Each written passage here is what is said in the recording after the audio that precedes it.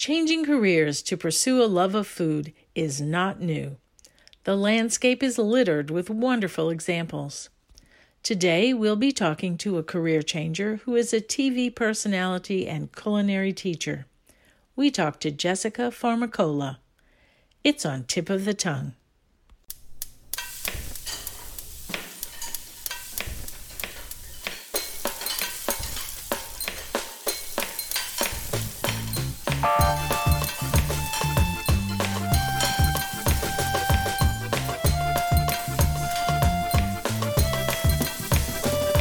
Welcome to Tip of the Tongue, a podcast on the Nitty Grits Network, where we explore the intersection of food and drink and museums. This is Liz Williams.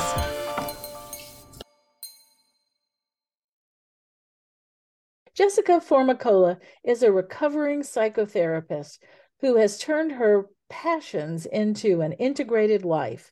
Passions such as her family, food, and travel. She's a writer, TV personality, and culinary teacher. Her business is Savory Experiments. Welcome, Jessica. Thank you for having me.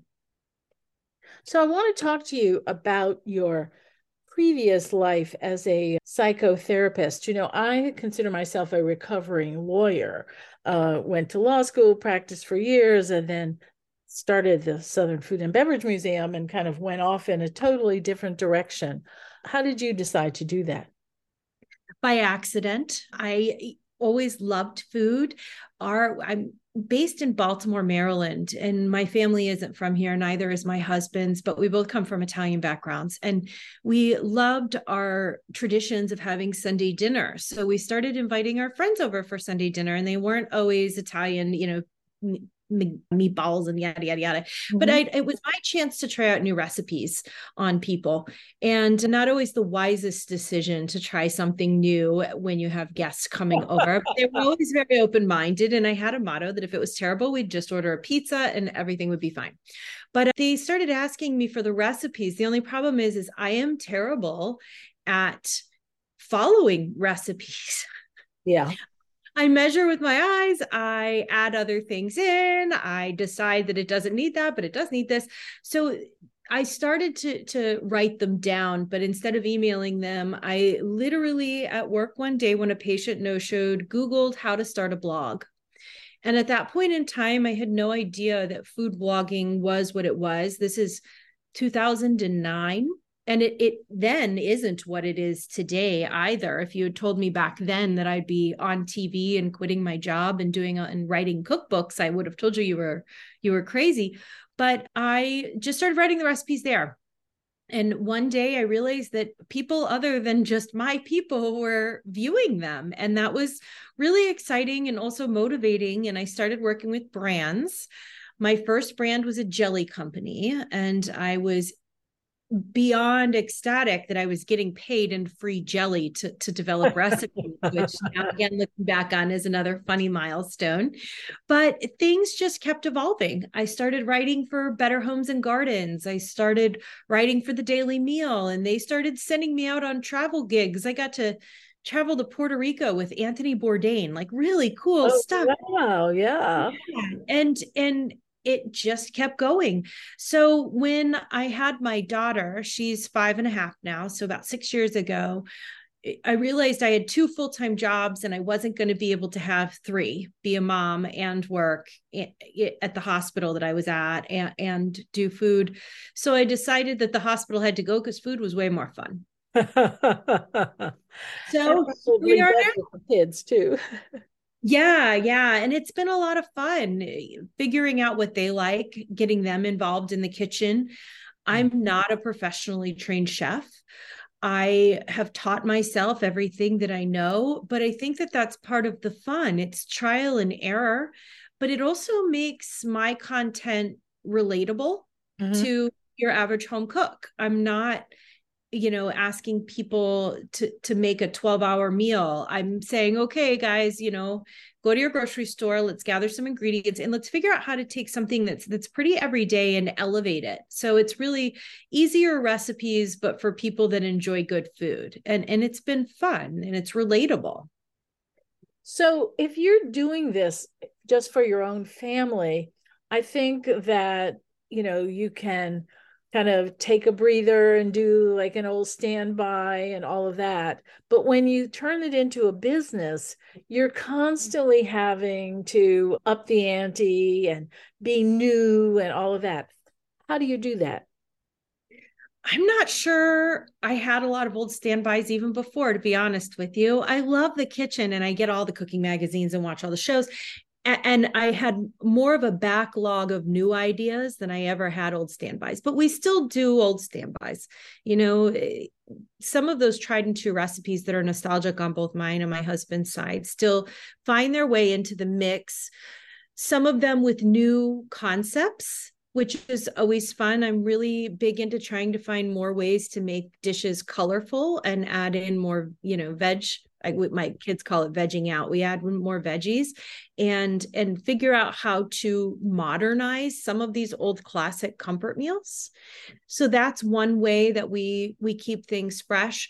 But there's so many fun things to work with out there. I don't think you can ever get bored. I always have way more ideas than I do time to execute them.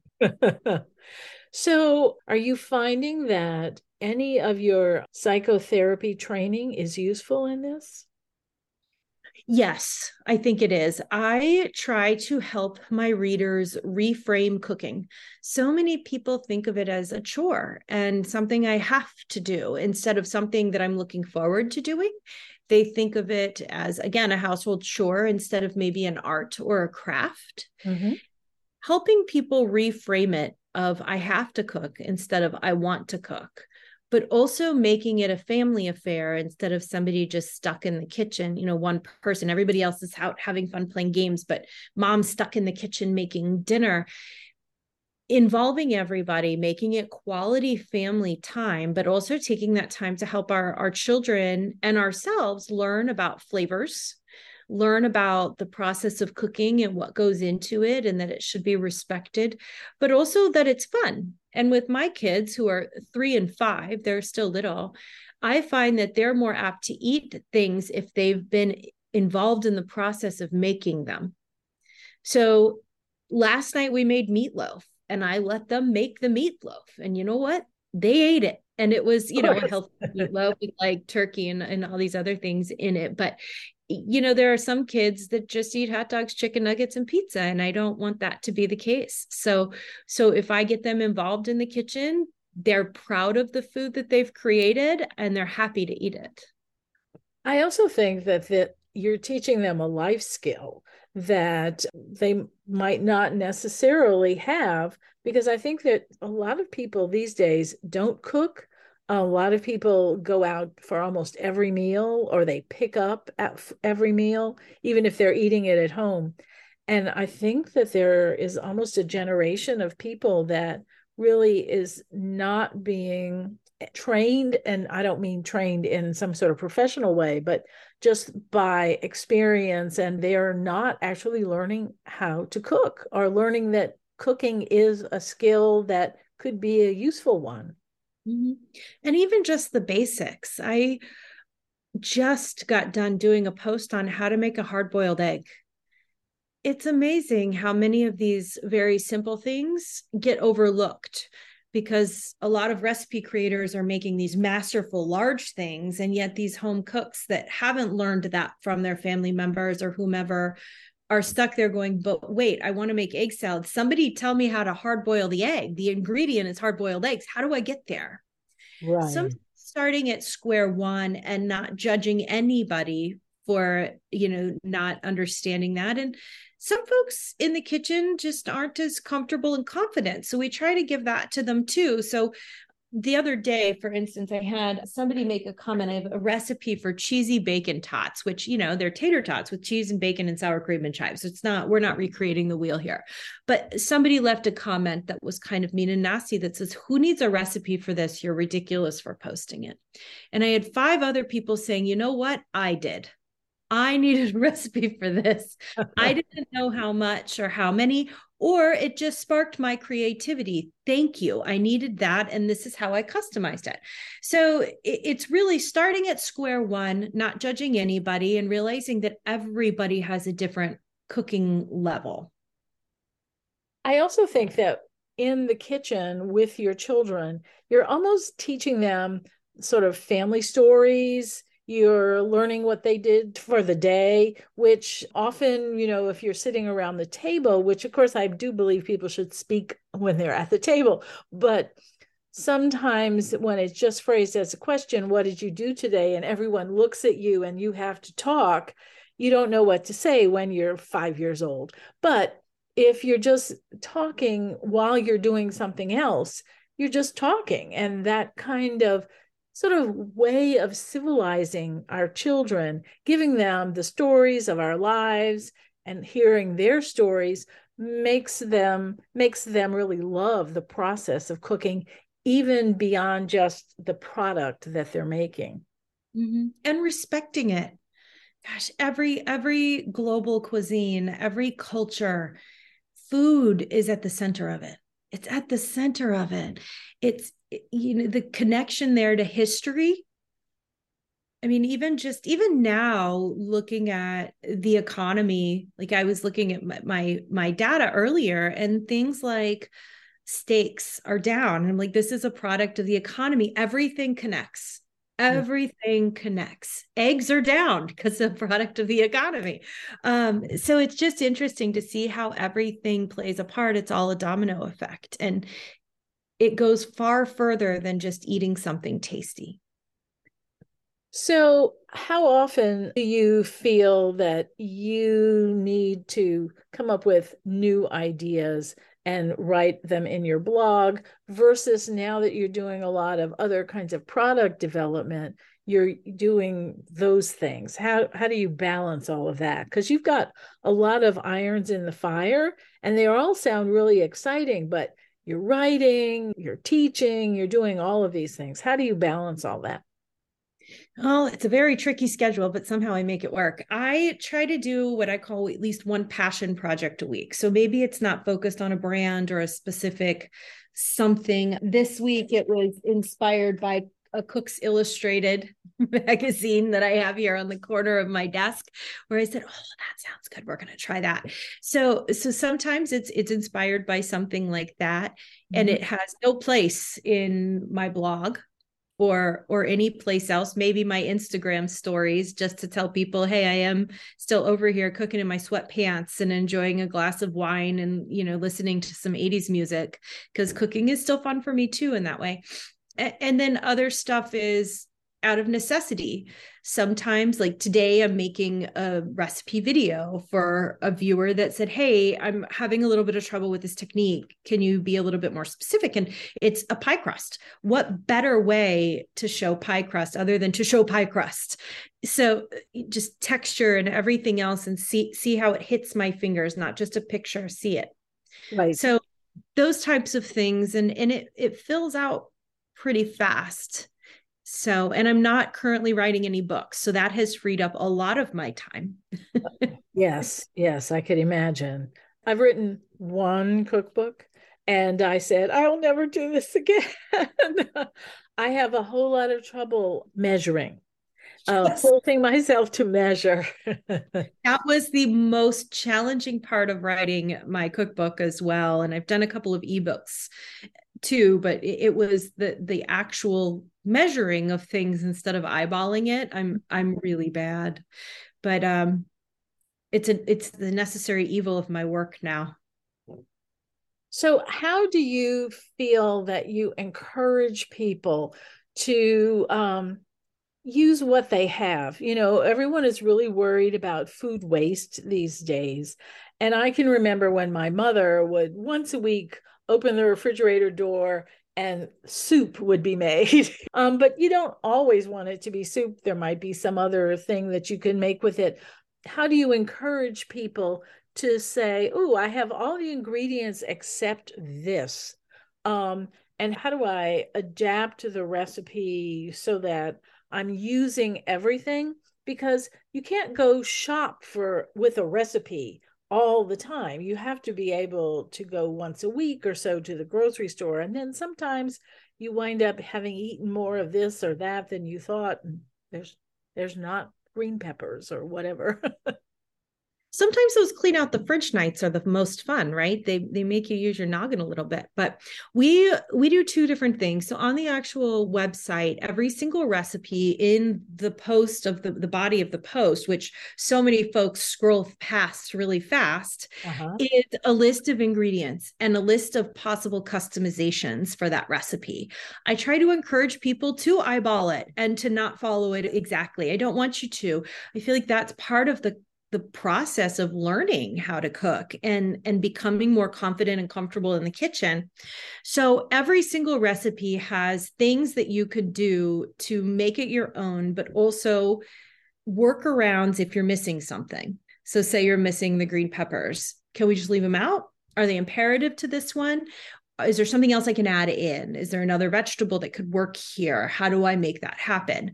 But we also have a really interesting recipe or ingredient index. So most people list recipes by the course that it is, or the global cuisine. We list them by ingredients. So say you bought parsnips and you only needed one, and now you have 3 other parsnips. You can actually look up parsnips on our site and be able to then trace back to any recipe that uses parsnips and see if you can then make it using that one ingredient. So it's kind of an interesting backing into it. But reading the post, I think, is the most and best way to be able to do those clean out the fridge nights on your own moving forward. And I love to hear those stories beyond just I made soup. Like maybe you graduated to a stir fry, maybe you graduated to a sheet pan meal or a warm salad or something else along those lines. Yeah, I think that's the skill that I think we should aspire to be able to do that with confidence, and that will help us really with the reduction of waste, which I think is an important thing for everybody to learn, not only because it saves you money, but it just saves trips to the grocery store and saves all kinds of time. We don't waste anything in our house. Like, Thursdays or Fridays are usually stir fry night, and that means everything from the vegetable crisper is getting thrown into a pan. Right. So I'm also interested in knowing how you balance your family, your travel, your writing. How do you make all that make sense? I work traditional hours. So my kids are in daycare, or preschool daycare from 9 to 5. So I'm in my office from 9 to 5. I do have a separate workspace in my house. And when they come home, I actually put my phone in a drawer and shut it. And I shut the door to my office, my closet. It's almost like a closet some days, but I just shut the door. But so often they're a part of it. They're a part of my work, whether it's creating a new recipe or cooking in the kitchen, or sometimes the questions they ask me are the things that are sparked for me to write about. The innocence of a child of, Mom, what is that? Why is it a white carrot? Parsnip. It's things that you don't even think of, but they also travel with us. We don't leave them at home. They come with us. They try the foods, they go places, and seeing things from a child's eye is very different than seeing it from an adult's eye. It's very interesting, but I also think it's important in this day and age, just learning about diversity and even different cultures within the US. We're just getting back to international travel now with them after COVID. And we've gone to a couple of different places and we've seen a couple of different things. And there's just so much diversity just here and in different cultures, like in New Orleans. I was in New Orleans last February and we went to the Mardi Gras Museum, and learning about that was just fascinating to me. And now I want to take them back. Previously, did I think New Orleans was like totally kid friendly, maybe not. But no, there's so many things to do. So they really take a large role in my business. I do try to turn it off and not engage in social media all the time when I'm with them. And weekends are really family time, although snippets of that do show up on my Instagram stories. People like seeing them. And my daughter Vivian is a ham. She loves She'll be the first one to come in and be like, "Mom, are we going to make a video this weekend?" She loves it. She puts on her own makeup and wants to be the star of the show. Oh, that's great. You should write a children's book for all the kids that You, my agent, she has said the same thing.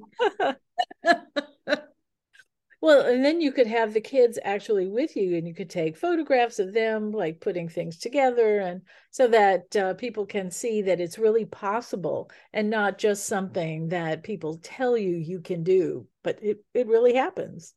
It does. It does. And we do share that on our social media channels, especially on weekends with them getting their hands dirty, washing dishes. I was allowing my daughter to chop some things the other day and I got some really nasty comments back, but I was like, she's not a sharp knife. It's like, Oh, let it. But it's amazing. It's amazing what people will do and say and think. And in my head, I'm like, this is great. She's learning a skill. You know, she's not in front of a TV. She's not playing a game. She's spending quality time in the kitchen learning a skill. and then Everybody's view. she has the ability to then eat it after it's made, which is just really terrific. Yeah. I mean, if you've seen a 5-year-old sit down and eat a salad, that's pretty amazing. That is a feat. I deserve a medal. Yeah, that's right. So I'm also interested in what you might want to be doing in the future. Like, do you think really far ahead and say, "Oh, I'd like to do this or that"? And what are some of those things? Some things come up organically that I've never even thought of. And I'm like, oh, yeah, that's a great idea. But I have discovered in the last 4 years that I really enjoy TV. I really love video work. So we're trying to find some more avenues for me to be on screen and not necessarily cooking. I actually just got done filming a show local here to Baltimore that I'm not allowed to talk about quite yet, but it's a Hearst media production where I'm judging a food competition, which was so Oh. exciting. So that's 8 episodes that'll be coming out in July. But things along those lines, just being on camera is a comfortable place for me that I really enjoy. We do a lot of video in my kitchen. We actually renovated the kitchen to be a set. So we have a production team that comes in and we do cooking show style videos, but finding some other ways, new, fresh ways other than just standing and stirring to incorporate in history and knowledge and that confidence that we talk about that is so underrated these days. And so when you do your own photographs, because I think you do your own photographs, don't you? Or mostly? Most of them. Yeah, we have 2 photographers on staff that are lovely, and I work very, very closely with them. And I still love taking my own pictures. It's just finding the time and juggling that. So we have several people on staff that help out. So do you do that in your kitchen or do you have that in your office? Is your office like a real kitchen studio or is it more like a more traditional office? It's a traditional office. It is. I'm in it right now. I have a setup in the corner, though. I used to use natural light for everything, but it became more and more challenging. Just if your day to shoot a cake happened to be a rainy day, then it was very challenging. Or if it So was 9 o'clock at night, because that's when you had to do it. Yeah. I used to joke that with my husband, my only times to shoot are between 11 and 2. And if you're shooting something that takes longer than that, then you've got to wait until tomorrow. So I've transitioned over to artificial light, which has been definitely a challenge on my photography skills, but has opened me up to being able to shoot any time of the day, even if it's something that's last minute. I try not to work after the kids go to bed, but if I have to, I can still shoot it then. My office is full of many, many, many shelves of props, an oversized kitchen table, and a lot of lights. But it's Yes. here and then it's fairly close to my kitchen. So we have carts on wheels and everything kind of goes in and goes out and goes in and goes out. So Yeah, it sounds, I mean, all of it sounds kind of nice to have it be home and have your kids be able to be comfortable around it all. And it makes for a kind of integrated life where you don't just leave every day and go do what you do and then come back. Your kids really do get to participate in your life and you're in theirs. Yeah. they do. And it's been so much fun. I can't imagine going back now to a job as a mom where I'd be physically gone for that many hours a day and not accessible. I mean, right now, funny enough, their daycare is literally at a church in our backyard that I can see from my office window. So I always feel very connected to them. It's been lovely. It's probably more of a challenge to develop boundaries and make sure you're sticking to them and it's not more work, that work doesn't start to seep in a little bit too much to that personal life. Right, right. Well, so tell us how you developed Savory Experiments. How did you decide, okay, this is going to have a name. This is going to not just be call me up and say, hey, Jessica, what about this? How did you decide to do that? The original site name was actually Be More Kitchen because I lived in Baltimore and everybody said Be More as slang. But my father, who works in marketing and actually works for Nikon, the camera company, and he's a photographer as well. He taught me my photography skills. Said, "Listen, you got to think bigger. You got to think wider." And at that time, I was like, "What are you talking about? It's fine. It's never going to do anything." Well, he was right, as parents tend to be. So we came up with a couple of different names, and at that point, it was all about experimentation. And I did mostly savory foods, so Savory Experiments made a lot of sense. And I just started writing and experimenting and talking about those techniques, and it's developed through the years. My audience is generally moms, generally women between kind of 35 and 50 that are looking for good food, but on a budget and with limited access to things, which has also been a challenge. You find folks that live on the coasts generally have access to a lot more than kind of middle America. You're So talking we're about ingredients. Is that what you're ingredients. Yeah. So like these movements towards veganism and vegetarianism and higher cost ingredients aren't necessarily what my audience has access to. So we're trying to create elevated meals, but with very basic ingredients. And that's where we've developed this 4S philosophy of thinking about salt, seasoning, swaps, and sauces. And how can we use these four things to customize and really elevate everything from Kraft mac and cheese to a tater tot casserole to be something that's considered gourmet that you'd want to serve to dinner guests. And it's been a lot of fun and been a challenge. We've definitely now started experimenting more with desserts as well, with savory stuff, but I find myself to be a very lazy baker. So baking needs to be a little bit easy on the easier end. So it's been a natural evolution, and a lot of things have come my way without me even seeking them, like Better Homes and Gardens calling and saying, hey, you want to write for us? Like, sure. Why not? Let's see what happens. Let it roll. Or Daily Meal saying, hey, you want to travel for us? Okay, let's go. And yeah, it is really wonderful that's possible. And also on your website, you talk about your own standards about what you will do, and that you have to feel right about the product and all of that in order to represent someone or to work with them. So tell me a little bit about that. Everything needs to be a good fit. If it's not a good fit, then I don't say yes to it. Everything here is very genuine and down to earth. If I would need it, it doesn't go on the blog. And when brands approach me, if it isn't in something that I've heard of before or use, most of the time it's an automatic no. Just because then it's not naturally integrated into my life. Now, if it's something new and just coming to the market, I'm willing to test it, but I always test it before I agree to anything in a contract. One of the brands that I've worked with for the longest is Certified Angus Beef brand, which naturally rolled into a cookbook all about beef.